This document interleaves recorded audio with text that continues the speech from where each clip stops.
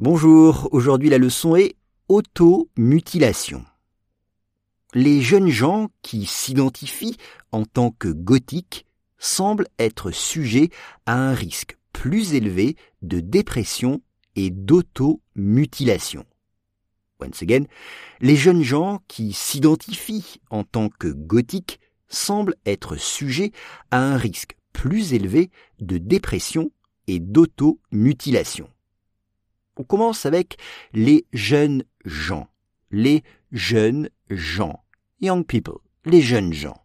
C'est souvent les adolescents ou les très jeunes adultes. Les jeunes gens. Les adolescents ou les très jeunes adultes. Qui s'identifient. Qui s'identifie. C'est le verbe S apostrophe, identifier. Donc, identify en anglais, en français, s'identifier. C'est-à-dire se croire quelqu'un d'autre, se prendre pour quelqu'un d'autre.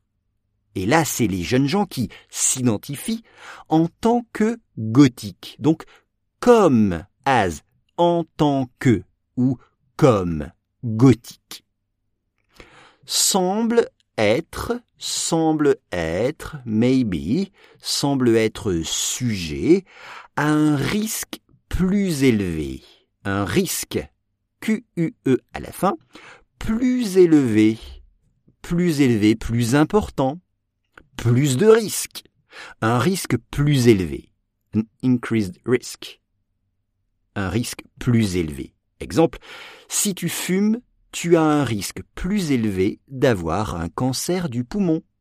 Si tu fumes, tu as un risque plus élevé d'avoir un cancer du poumon. Mais là, c'est un risque plus élevé de dépression, E accent aigu, dépression, et d'automutilation. Vous avez la traduction dans le titre de ce podcast. L'automutilation, c'est se faire du mal à soi-même. Faire du mal à soi-même, à son propre corps. Par exemple, se couper avec un couteau, le faire exprès, c'est ça, l'automutilation, se faire mal à soi-même.